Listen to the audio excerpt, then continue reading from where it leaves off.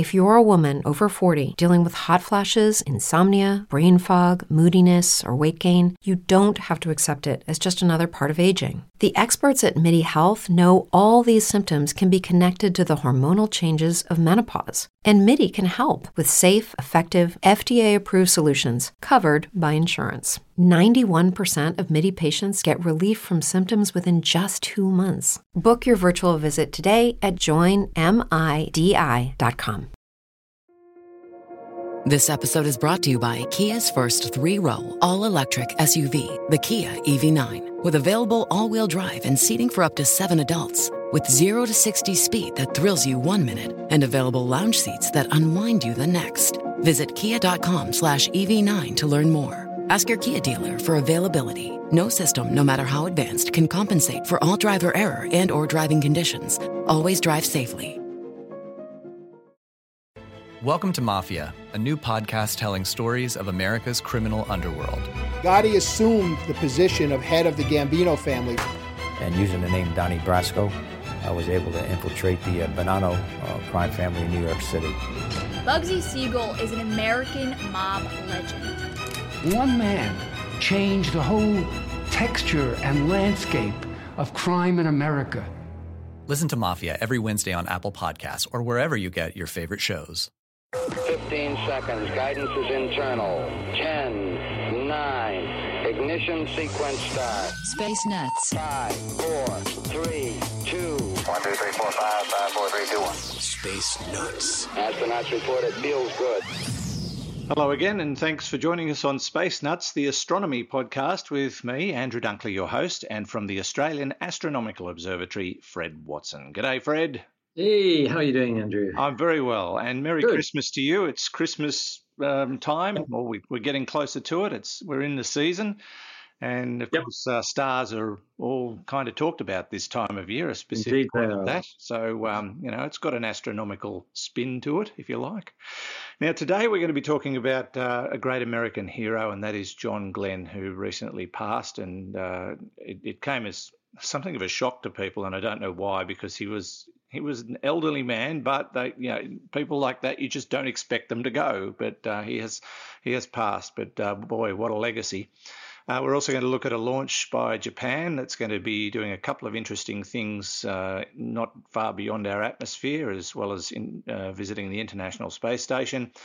And they've discovered a dying star. And what's interesting about this one is that in its youth, it was just like ours, just like the sun. So we'll find out about that. First up, Fred, John Glenn. What a great American. As you say, he was a man of many talents, I guess. He was, I guess, always recognized as the person who put America firmly into the space race back in the early 1960s. So his first claim to fame is that he was the first American to orbit the Earth. And that took place in 1962. He was launched on board one of the Mercuries, wasn't it? It was. Yes. It was Friendship 7 was the name of the capsule. It was one of the Mercury capsules, the first human spacecraft, if I can put it that way, the first manned spacecraft, and indeed they all were men, that the Americans used and made. And that was a kind of precursor to later on the Gemini spacecraft in the mid-1960s, and then, of course, Apollo at the end of the 60s. So John Glenn was the first American to go into orbit. He actually carried out 3 orbits of the Earth. His predecessors included Yuri Gagarin, the first human into space. That was early in 1961. Yuri did 1 orbit of the Earth, and then 2 Americans, Alan Shepard and Gus Grissom, they independently were sent on what are called suborbital flights. They went up and came back down again. But John Glenn was the first American to go into orbit. And the reason why that's, one of these things that is worth noting is that to go into orbit actually is to put a spacecraft into orbit, let me put it this way, is actually a very difficult thing to do, because what you have to do is get the velocity and the direction that it's going in exactly right, so that it circles the Earth at the right altitude at this magical 7.8 kilometers per second. That means that as it falls from the sky, it's going so fast that the Earth is also falling away beneath it at exactly the same rate. So it just keeps on going round. But that's quite a pinpoint thing to do. So that's why John Glenn is remembered as the great astronaut he was, because he actually was aboard that spacecraft. I think I'm right in saying, Andrew, that John Glenn was the last of the Mercury, and there were 7 of them, Mercury astronauts, to pass away. I think he was the sole survivor of the pilots of the Mercury missions. Yeah, they made that fabulous, somewhat tongue-in-cheek movie about that program called The Right Stuff, but they kind of portrayed it as a pretty gung-ho cowboy type of thing. But I suppose in some respects it was. The technology of the era and the capacity to succeed was probably less likely than the capacity to fail, because the technology would have been very limited, and the danger that those men put themselves in must have been extraordinary. Yes, that's right. It was, when we think of spaceflight now, we think of something that is, generally speaking, pretty safe, but that was not the case then. These were new experiments. He's basically the 4th person, I think he was the 4th man to go into space. And that is very much pioneering stuff. I suspect, Andrew, that clouded or coloured some of the views that John Glenn later in his life was criticised for, because he was not particularly encouraging to women to become astronauts. He actually believed that women would be at a disadvantage flying in space. Now, of course, that's been long to be false, and may well be partly due to the environment in which he grew up which was all about, as you said, the right stuff and the boys' club and getting these things done. We chaps will do it, leave it to us. It's that sort of, I think it was that sort of mentality. Well, I mean, he lived to be 95, so he certainly was brought up in an era where, sadly, women were looked at as inferior and were treated as inferior in many cultures, including countries like the United States and Australia and many others.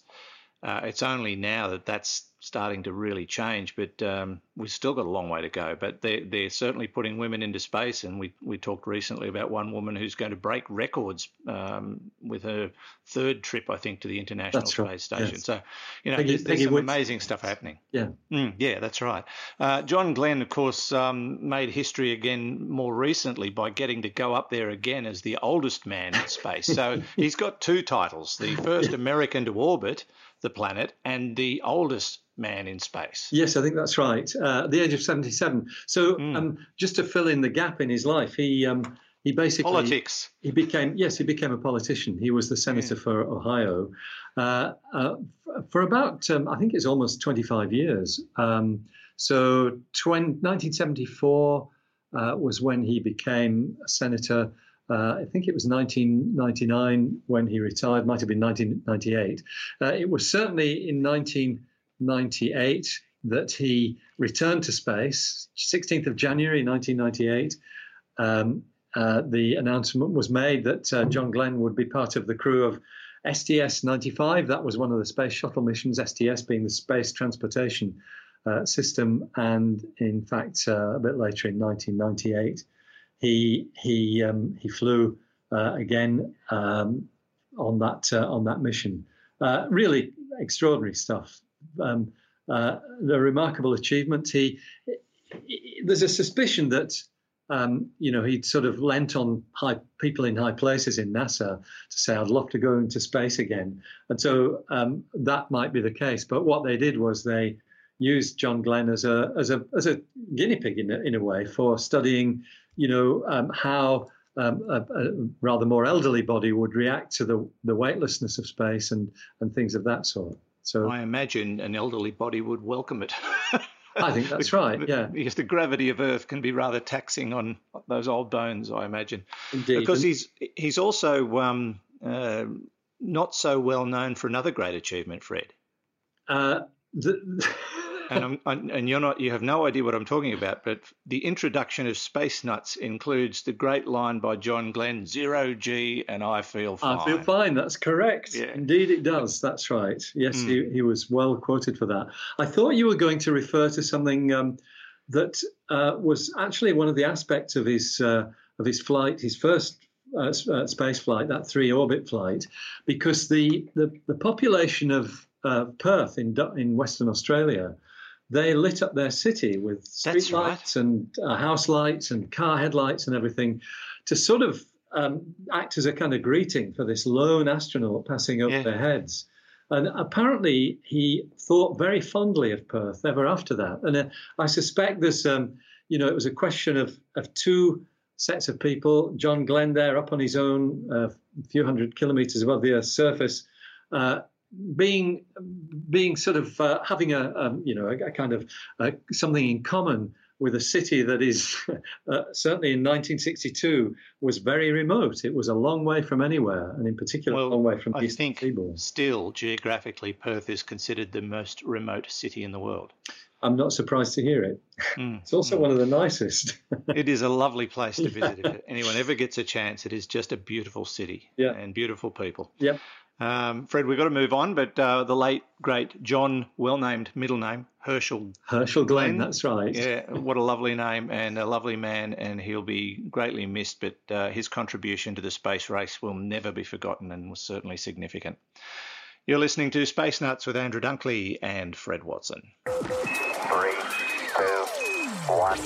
Space Nuts. Now, Fred, we're going to focus on Japan, which is fast emerging as another superpower in the space race. We call it the space race. I think the race has been won and run and done and is all over. It's just become normal now, and there's just more and more countries getting involved. So we shouldn't be surprised these days with the likes of Japan and China and India, as well as the United States and Russia and whoever else getting involved in space and flying their own missions. And that's what's happening here with Japan. They're launching a cargo ship, but this is no ordinary cargo ship. No, that's correct. Andrew, of course, Japan is one of the participants in the International Space Station. So the Japanese Space Agency, JAXA, is a very well-established and very, very proficient space agency, one of the great names in space around the world. And what they are doing with this cargo ship is trying out some technologies that might help with the really increasingly dire situation regarding space junk in orbit around the Earth. So just to recap on the ship itself, it's basically a fairly routine launch of a cargo ship to take supplies to the International Space Station and to the crew up there. It, I think, has normal stuff on board that astronauts need. It's got drinking water and all kinds of things like Toilet that. Paper. Morning paper, all of that stuff. Yeah, so that's its job. But what the Japanese have done is looked again at this whole pretty depressing issue of space junk. The fact that in the more than 50 years of human space exploration, we've basically polluted the space above the Earth's surface with something like 20,000 bits of space debris which are tracked. These range in size from something the size of a marble to defunct rocket bodies and one out-of-control satellite. It's actually a European environmental satellite, which is something like 11 meters long.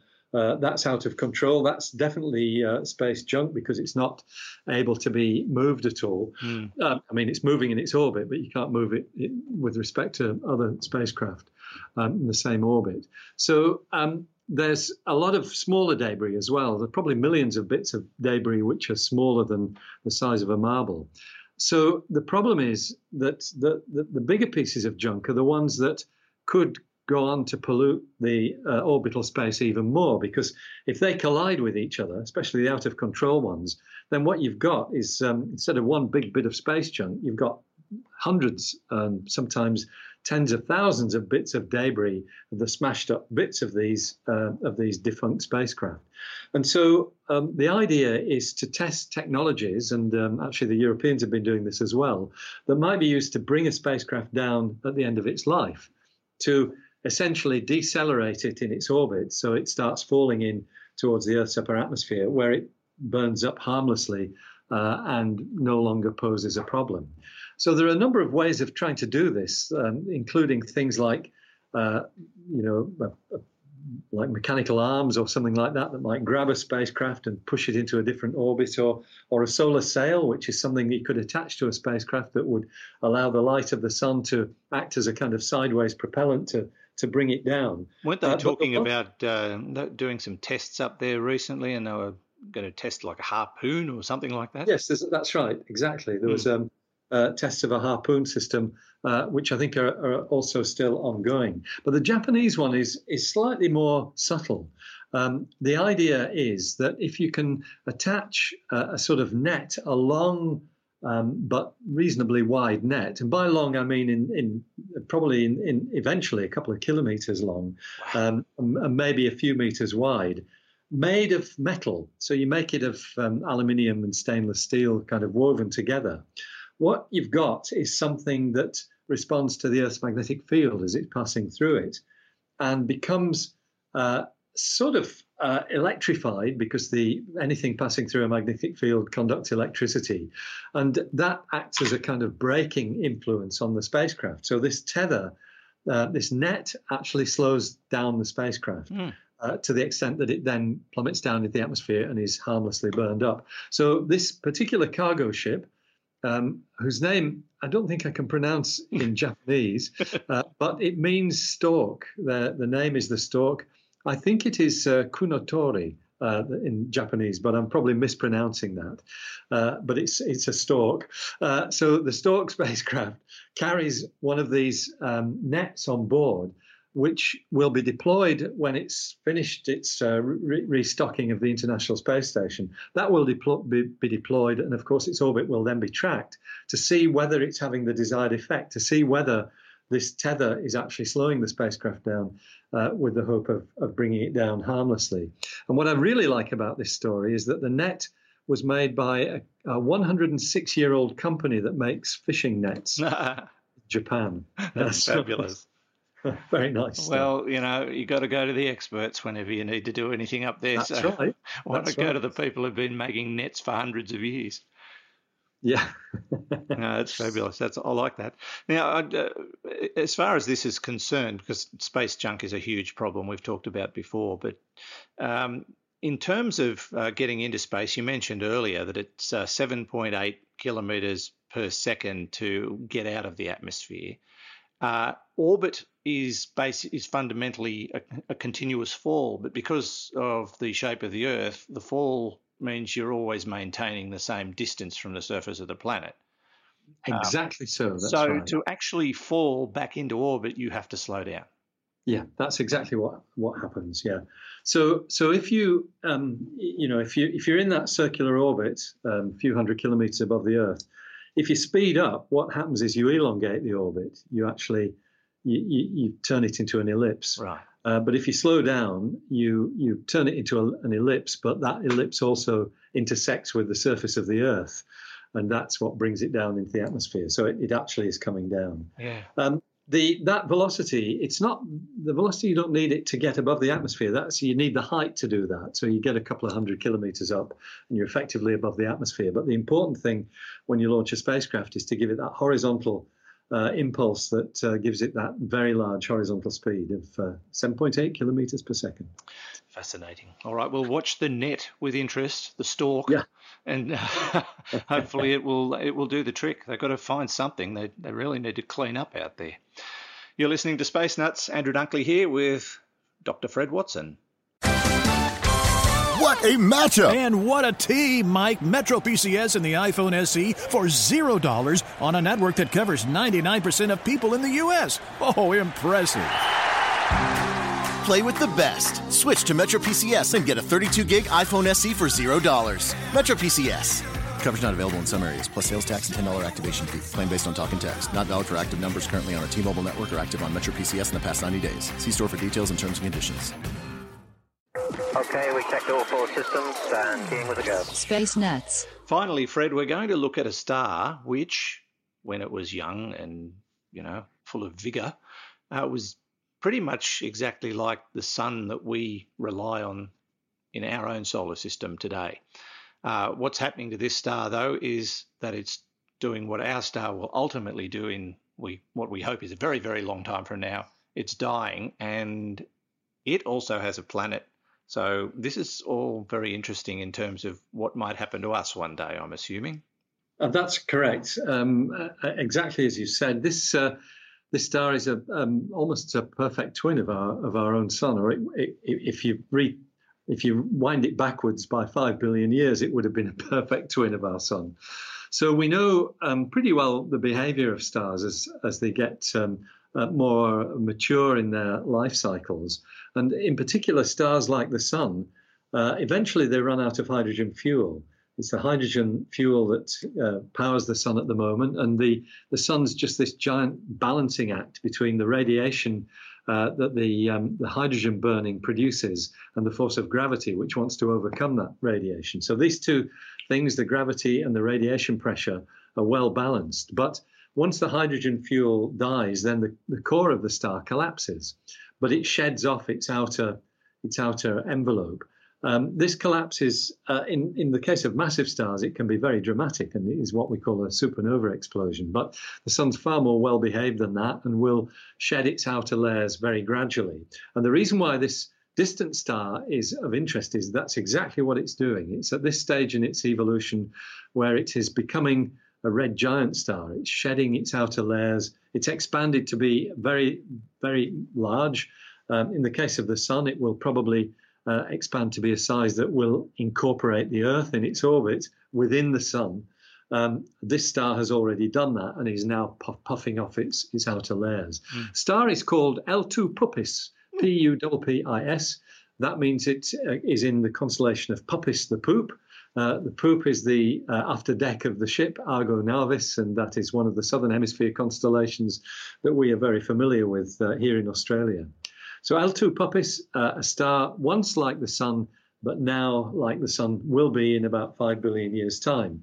And it's been observed from a number of telescopes, actually, down in Chile, one of which is a very interesting one. It's something called ALMA, which is the Atacama Large Millimeter Array. It's at a height of almost 5,000 meters in Chile, in the northern part of the country, high Atacama. I was there actually late last year to visit ALMA. The nearest town is San Pedro de Atacama, which itself is about 3,500 meters. But then you've got a fair climb up to something like 5,000. I find it very hard to breathe at those altitudes. I was about to say, how did your lungs cope? Yeah, quite glad to get back down again. So that telescope is looking at basically the radio waves that come from this evolved star, and they've actually managed to make a map. And what they have discovered is there is an object which looks like a planet in orbit around L2 Puppis, a world that is perhaps going through the same kind of death throes that our Earth will when it's being swallowed up by the red giant star that used to be the sun. The planet around L2 Puppis is about twice as far from the star as we are from the sun, and so it's showing up fairly clearly in the ALMA data, and I think it gives astronomers the chance of observing what kind of happens to a planet when its star turns into a red giant. It's a ringside seat almost of the process that our Earth will inevitably go through, albeit, as I said, in about 5 billion years. So there's not really any immediate problem here. We might want to leave shortly before all that happens.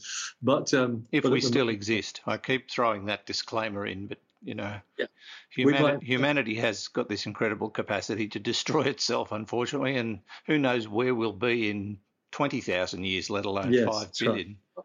Or, of course, we might even have evolved into pure energy by then. Well, who knows? Yeah, and that's just too long a time frame to consider what humanity would be. Well, human beings actually would be. It's the age of the Earth in the future. So the solar system is about 4.6 billion years old, as is the sun. And if you imagine that age of the Earth, but projected into the future, that's the time we're talking about for this red giant phase.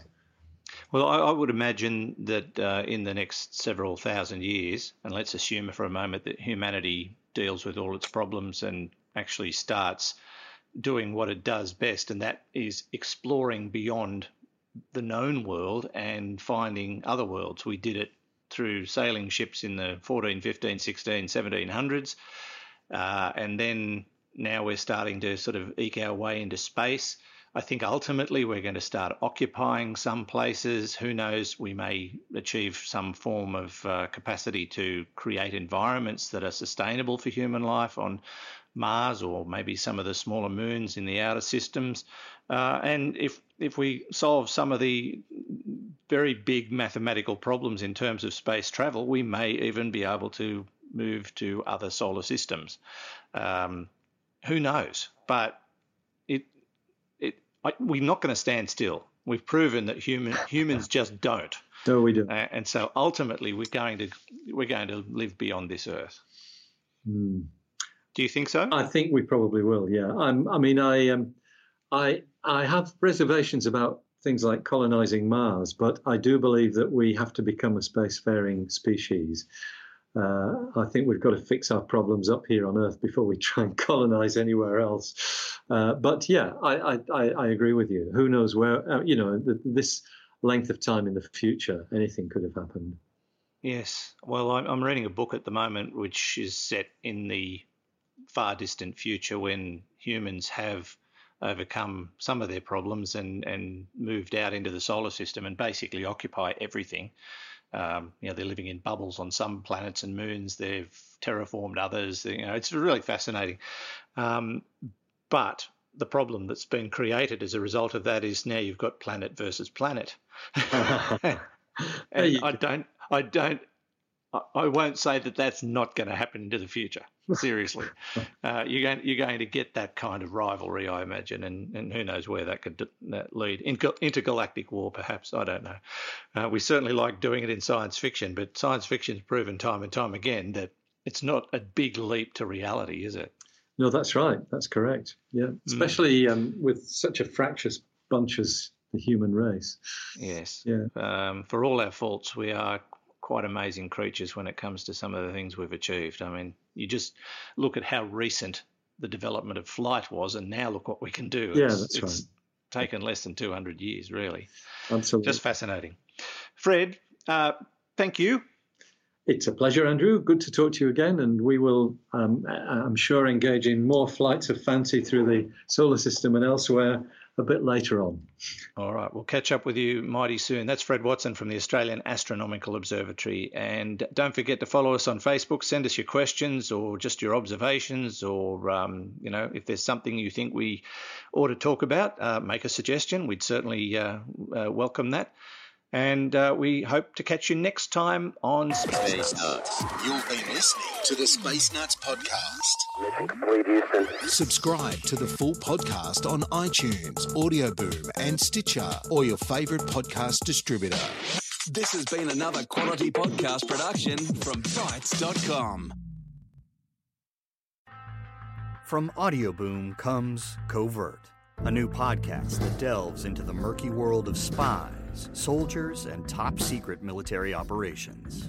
I'm Jamie Rennell, and together we'll discover the real stories of history's greatest classified missions, told by the operatives, soldiers, and journalists who experienced it firsthand. Follow Covert on Spotify, or subscribe now on Apple Podcasts, Stitcher, or wherever you find your favorite shows.